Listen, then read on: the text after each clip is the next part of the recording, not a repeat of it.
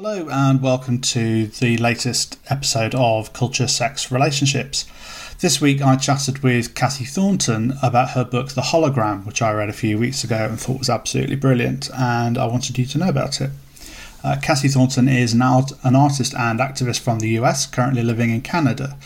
She refers to herself as a feminist economist, a title that frames her work as that of a social scientist actively preparing for the economics of a future society that produces health and life without the tools that reproduce oppression, like money, police, or prisons. She is currently the co-director of the Reimagining Value Action Lab in Thunder Bay, an art and social centre at Lakehead University in Ontario, Canada. Her book, The Hologram, published by Pluto Press, it describes her book as, in an era when capitalism leaves so many to suffer and die with neoliberal self-care offering little more than a band-aid, how can we take health and care back into our hands? In The Hologram, Cassie Thornton puts forward a bold vision for revolutionary care, a viral peer-to-peer feminist health network. The premise is simple. 3 people, a triangle, meet on a regular basis, digitally or in person, to focus on the physical, mental and social health of a 4th, the hologram. The hologram in turn teaches their caregivers how to give and also receive care. Each member of their triangle becomes a hologram for another different triangle, and so the system expands. Drawing on radical models developed in Greek solidarity clinics during the decade of crisis and directly engaging with discussions around mutual aid and the coronavirus pandemic, the hologram develops the skills and relationships we desperately need for the anti-capitalist struggles of the present and the post-capitalist society of the future. One part art, one part activism, one part science fiction. This book offers the reader a guide to establishing a hologram network as well as reflections on this cooperative work in progress. We chat about this in today's episode. The full episode will be available on our Patreon, patreon.com/culture, sex, relationships. Hope you enjoy it. Cassie, could you first of all just talk us through what the hologram is, what we mean when we talk about the hologram? Yeah, totally. So the hologram is a feminist peer-to-peer health model. It kind of exists in 2 ways. One is that it actually is a really structured social practice for how to kind of distribute the labor of care, and also to kind of like teach more people how to be in a supportive role. And it's viral. And so I'll describe that in a second. The second way that the project exists is kind of like almost as a sort of parafiction or like a sort of rumor. And when I say parafiction, I'm thinking about like talking about something that isn't quite true until it becomes true, about what's possible. And so like in a way, the hologram tells a story that we could like about how we can and how we already are organizing like our time and energy in ways that totally interrupt capitalism and all the sort of normative hetero-patriarchal racist systems that really kind of condemn our lives to being a boring, isolated capitalist life. So the actual model is a model that I kind of borrowed in a way from some Greek clinics that were offering completely free care during their financial crisis, which was also a refugee crisis in the early 2010s, where basically at one particular clinic called the Social Solidarity Clinic of Thessaloniki, there was a group that were interested in how to offer something even better than free care, which was potentially non-hierarchical care. And so they were experimenting with a model called the integrative model, where when a patient came in to the clinic, they were seen by a therapist, a social worker, and a medical doctor, like a GP at the same time.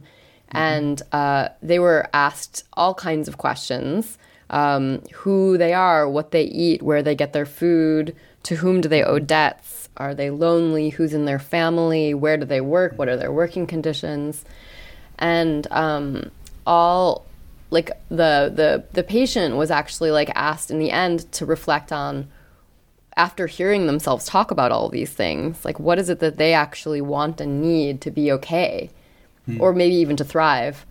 And then in the end, like their job was in a way to like for the patient to actually say to the doctors who are supporting them like what they need and how they want it and how they would like support in order to like be able to sort of make it through the next year. And that support would come without money because these were free clinics.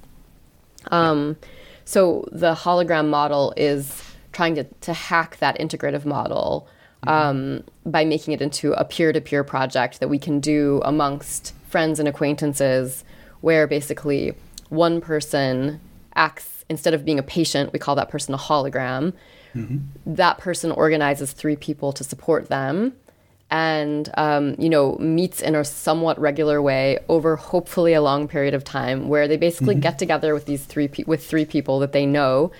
And those 3 people ask them questions. One person asks them about their body, their physical health. One person asks them about their social well-being. One person asks them about their mental and emotional life. And the idea would be that would happen over a long period of time. So slowly you'd have this hologram being understood by these 3 other people.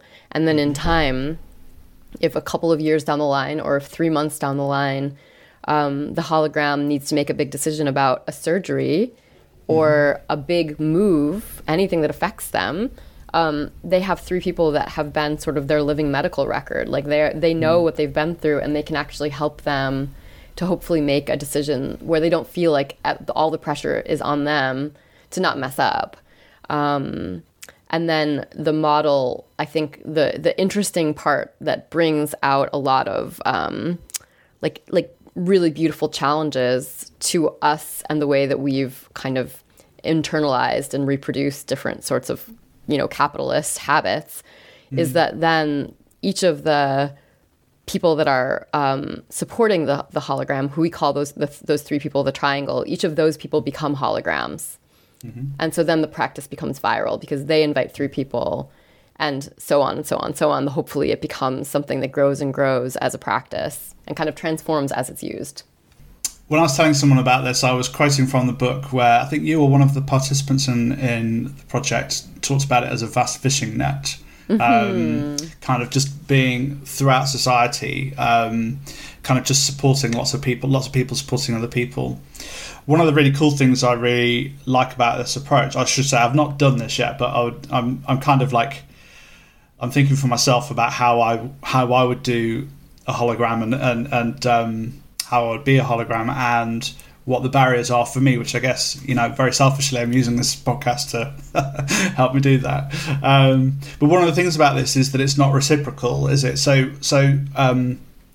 those people helping you will get helped by someone else, or will get supported by someone else. So it's really kind of setting in this very interesting kind of dynamic, wherein the caregiving is kind of is more boundaried. I guess it's more structured than the kinds of things that might play out in our kind of everyday relationships with people. Yeah.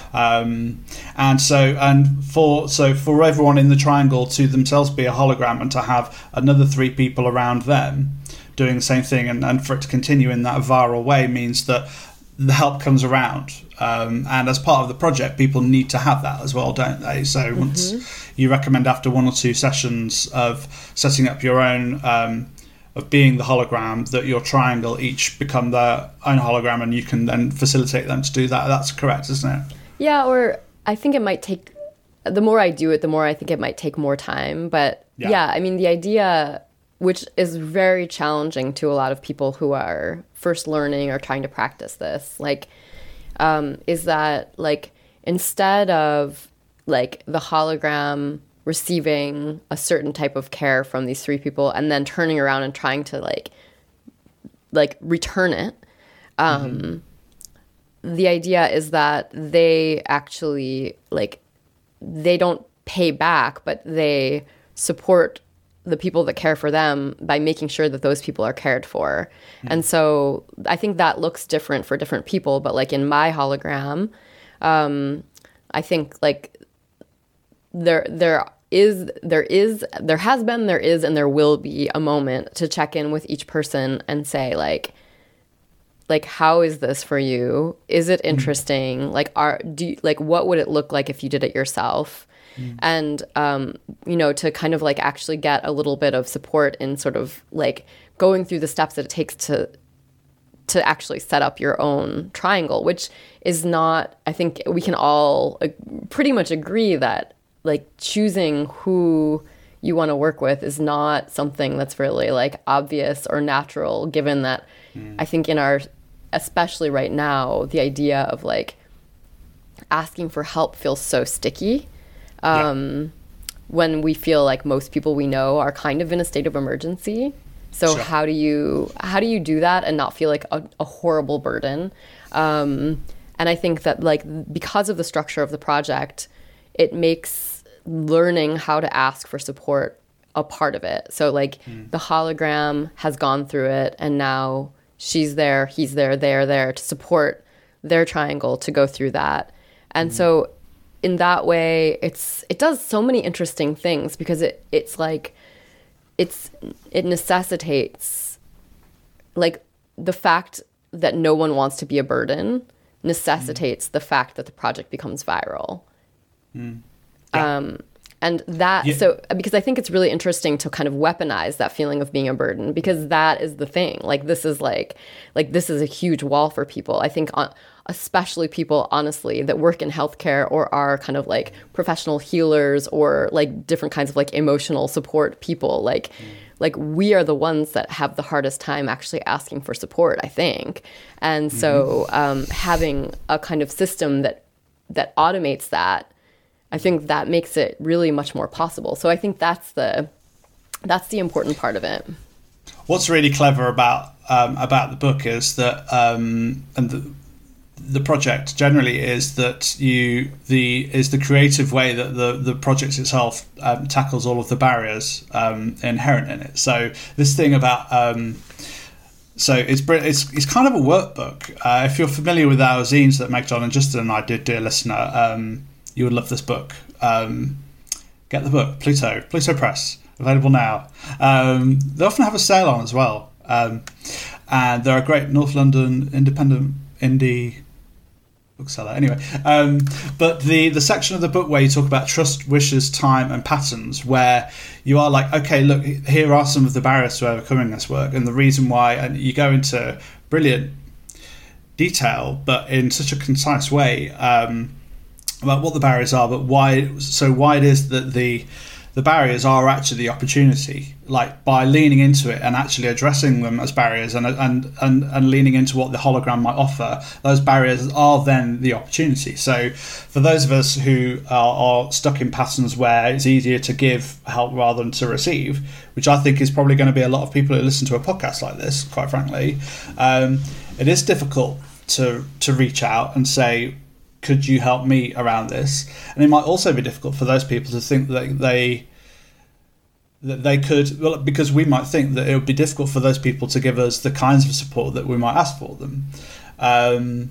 But that's also kind of, but the way to get that is to empower that person. So it's often disempowering for us to be the giver of support and for other people to always be the receivers of support. And actually it's an empowering model for them to say, no, look, you can actually do this. Like, a lot of this stuff, one of the things that really came out from when you, the information you got from the Greek austerity clinics were that a lot of healthcare is just really good listening and the ability to kind of be there and to note and pay attention and to teach that person about themselves. I thought that was really smart. Yeah, I mean, I think something that has come up in my own hologram is like when I've been dealing with some health issues, sometimes I leave the hospital or the medical system more sick than when I arrived.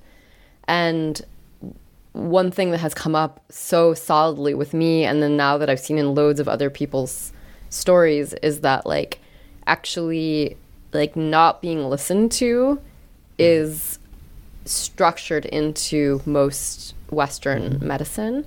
And this kind of like the sort of power over that happens between like a doctor and a patient, like it is real. And it is like, I think it's not just a barrier for those of us that are getting care. I really think it's actually also equally a barrier for the doctor or for the person who does have the power over, who is sort of stuck in a place, in a position where like they must know. And so they, I think, in a weird way, have maybe kind of lost their ability to be curious or to like be vulnerable. And yeah, I mean, I can't even explain what a weird and like obvious thing it was to be told, though, that like the thing that was really making me feel sick was just simply not being heard by people that had power over my body. And I think like the thing that is really powerful to watch with the hologram is that like often, so I facilitate a lot of like online hologram sessions. So we call those minimum viable holograms. And basically like anyone over the last year was able to sign up to have like a facilitated 2-hour session. They would invite 3 of their friends and kind of talk through something sticky in their lives. And like the point was just to like get your friends to kind of feel along with you as you described whatever you're going through. And they ask you loads of questions. And by the end, like they can give you some reflections and feedback. There's no advice. There's no solving problems. We're just like going to really like be in this thing together with you. And what was so amazing was that like the people in the triangles were often, I would say 89% were so relieved to be asked for the help. Like not only to be told that they were needed and wanted, but to actually be instructed on how to give care was a huge relief, because I think in some way, like, because of kind of like the professionalization of care, because of like the authority that we give to doctors and to professionals, and to because of like liability culture and the fear we have of messing up, and what that, what kind of litigation we might end up having to go through. Like everybody's afraid to help each other. And so it's just been really interesting to watch the relief that happens when people are actually invited in and then told what to do. And then like we also always say, like in this project, like the person asking for help is the expert. Like their ability to articulate their vulnerability and needs and to get what they actually need out of people that want to give it to them, that makes them an expert and teacher. And so with that power, like now, like we can relax into our position as like helpers, as supporters, and as question askers, because like we know that this person is going to actually be honest with us when we're trying to support them. We're not going to blow through a boundary or hurt them, because they're going to be telling us what they need, as much as they can. I think some of those ideas have kind of been. I've certainly heard of this kind of thing happening in the NHS sometimes. The idea of like the expert patient and the importance of, I guess it's still not funded yet, so all of this is lip service. But the kind of the increasing importance of mental health, emotional health, and reducing the false binary between what is physical health and mental health. Meg, John and I, and you talk about it in the book, and also like the work of I think Gabor Mate talks about this as well. That the bio, the psycho, the social are all interlinked, and they feed off each other. So it's not even really possible to separate them out, but we have to recognise the relationship they have between them. Yeah. Certainly, I've also worked actually in a sexual health clinic where there was this kind of more. There was this kind of like expert patient, more biopsychosocial kind of work that we did. I was doing like kind of educational work within a clinic setting where groups of young men would come in. I'd give them condoms, and they'd tell me what was going on for them, and and then they could also get an STI checkup, and people could get pregnancy tests and contraceptive healthcare and that kind of stuff. So young people would kind of come in, and they would end up seeing every single person who worked there. So everyone who worked there did kind of get more and more information about them, and then with their permission, we were able to talk about what was going on for this person, because with a different person, they were also able to ask different questions that enabled that young person to have a greater understanding of what's going on in their lives and what they need, whether it's biological, psychological, or sociological, whether it's their relationships outside the clinic.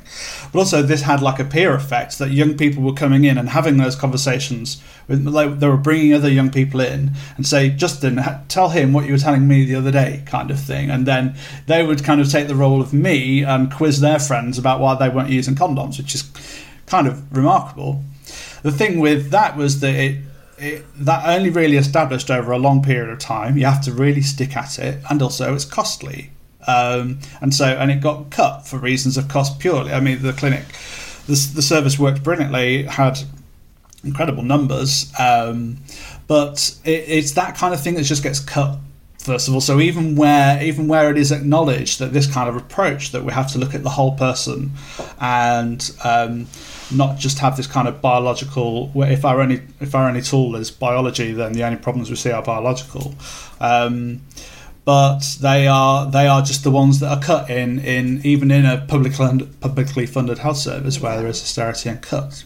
Yep. So I guess the real power of this is that when we can empower each other to say, look, we can do this kind of care. There are certain things we can't do. You know, you're not saying that this is a replacement for therapy or any medical intervention, or a medical intervention. But there are loads of things that we can do that have actually, as you say, kind of society has like taken it away from us. And this is the political element of the conversation I'm like hoping to get to, because you don't start out in the book by talking about what the hologram is. You start out by talking about the conditions wherein the hologram is absolutely necessary, and the effect that capitalism has had on our relationships with each other, and our relationships with ourselves, and our relationships to community. Could you talk a little bit more about that, so it's not just me on this podcast moaning about politics and neoliberalism? Yeah, I mean, I think I love to moan about neoliberalism, but I think, my sense is that no matter where you live, like now that I've lived like in Canada, but spent most of my life in the UK. I mean, sorry, in the US. Yeah. But then with spending a lot of time in the UK and Germany, and experiencing like all of those healthcare systems a little bit, like, and just having friends everywhere, I realized that, like, you know, no matter where you live and what type of healthcare system you live with, like, the service is spotty at best, and it's not going to get better.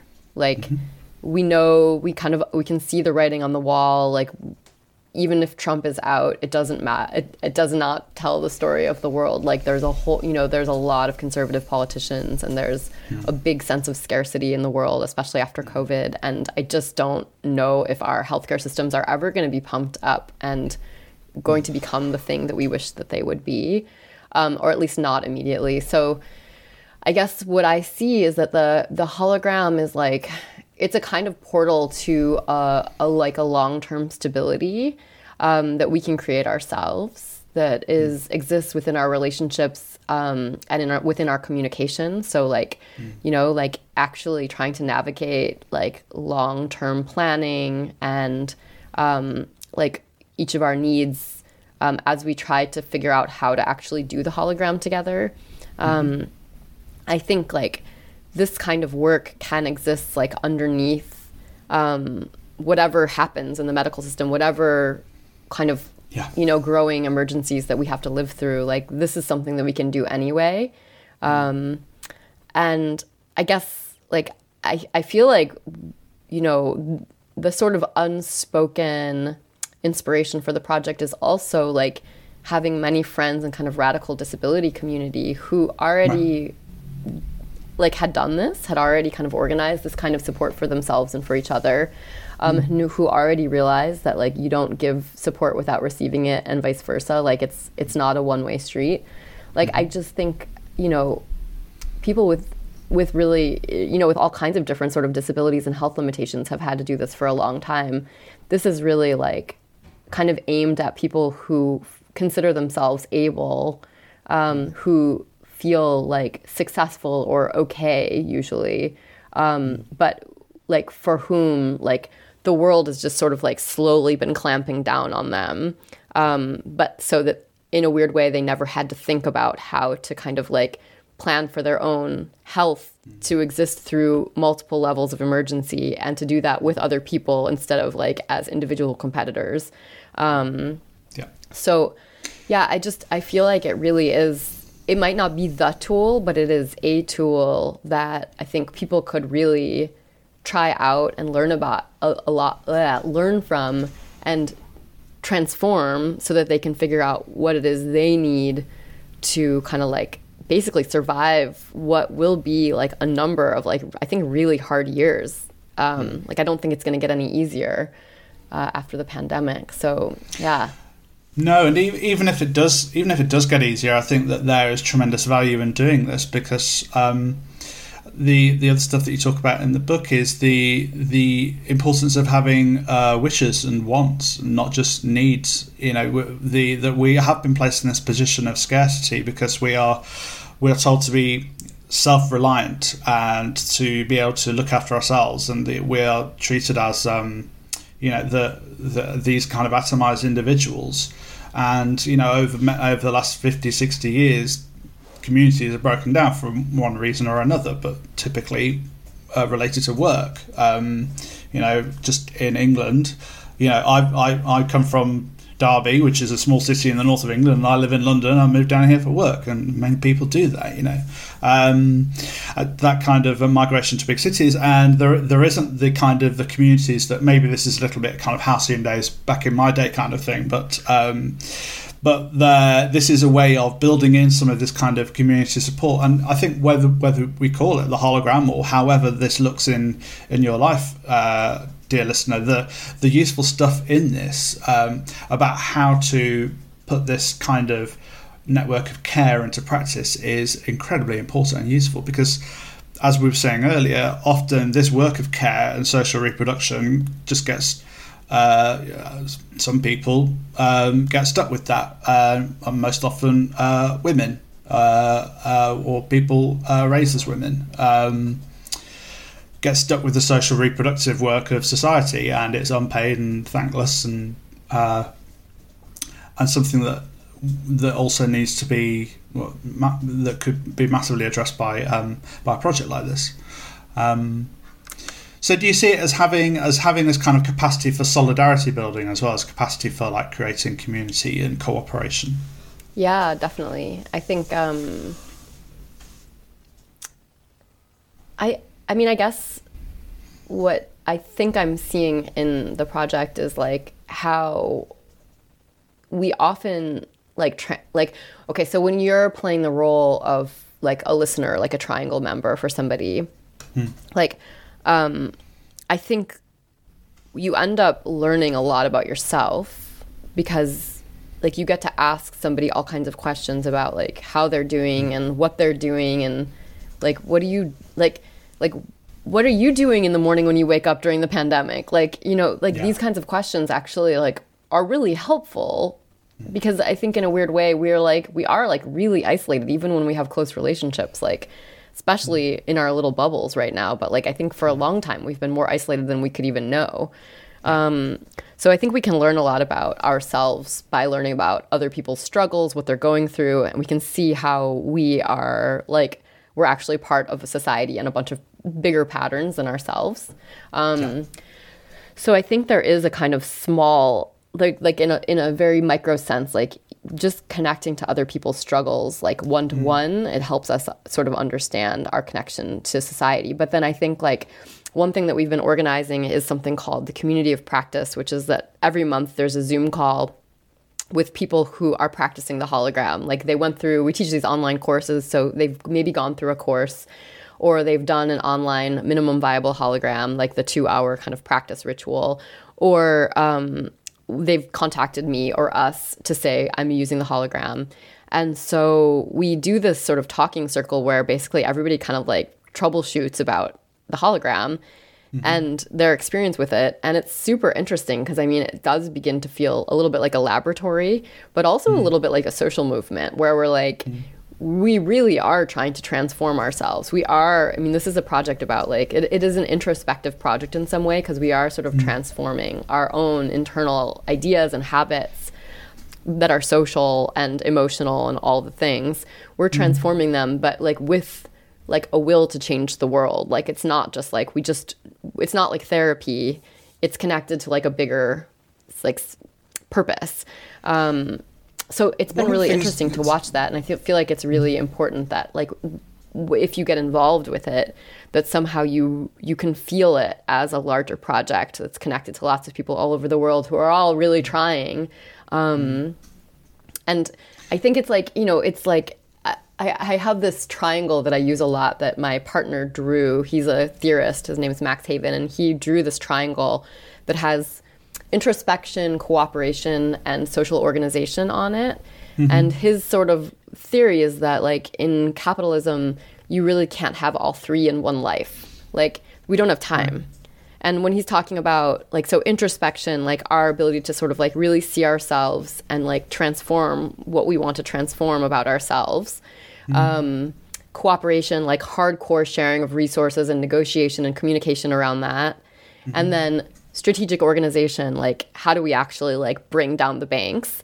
Like how do you possibly have space for all of that in your life? Like I don't think I ever have. Like No. And so I mean, I'm an artist first and foremost. And so like in this project, like I want to make a jump between like we are in our triangles talking about like how uncomfortable we are and trying to transform that. But then at the same time, like trying to really like make space to jump up to like hardcore cooperation in the sharing of resources, because we're opening up new capacities and new practices in our own lives that make it possible for us to cooperate and trust people. Then how do we get to the next phase where we're really ready to like actually organize, because we're like healthy and we're stable and we're ready and we're connected to other people and we feel like we're part of the world. So I don't know how that's going to happen, but like I'm like, why not try? Big time. I think it makes me so excited to hear about this, but also like reading the book is very optimistic.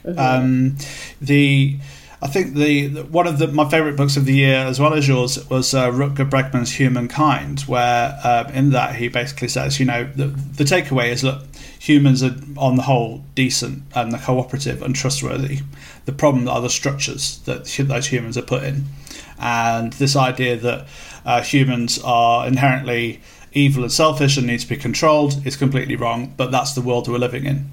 But this kind of, I imagine that tell me if you get this sense as well, that being a hologram, being in a triangle, knowing that these other triangles are happening, does that kind of give people like a general sense of like a reconnection with humanity? Like, does it give people like this kind of feeling of optimism about other humans? And I hope so. I think so. I think like the whole project, I kind of had to promise one of the people I work with all the time on it, named Lita Wallace. She's like a youth worker and a housing activist that co-facilitates all of our workshops with me. And at the very beginning of the project, when I was asking her to work with me, I was like, I asked her to do it and she was like, I don't know if I can handle something so heavy. And I was like, well, what if it's not? Like, what if it actually produces more energy? Like, what if, like I don't know how to do it because I'm a cynical, angry person, actually. But like, what if we just decided to make all of our work like really disgustingly optimistic, and not in a way that's like cheesy or stupid or overlooks anybody or anything, but like what if? And so we've just been working on that. Like, what if we want to, at the beginning of everything we do, we're like, what do we want to do? Well, we don't really want to like deplete ourselves. We actually would like to produce some energy out of this. And so we've been at a kind of micro level trying to do that. And then I think like at a larger scale, like it's just been really interesting because it seems to be like, it's the first, I mean, I'm quite an antagonistic and critical artist. Like that's been my role for a long time, to kind of like push people's buttons and be like, haha, you didn't see how fucked up this was, but let me show you. But in this project, it's been really interesting because like it is like it's a project that people want and that wants to grow, and that it has like an internal optimism that like I can't quite understand myself. It doesn't exactly feel like it's my DNA. Well, I hope you've enjoyed this conversation. If you want to hear the rest of it, you can listen to it on Patreon, patreon.com/culture, sex, relationships. We talk about consent, friendships, masculinities, and also self-help and podcasts.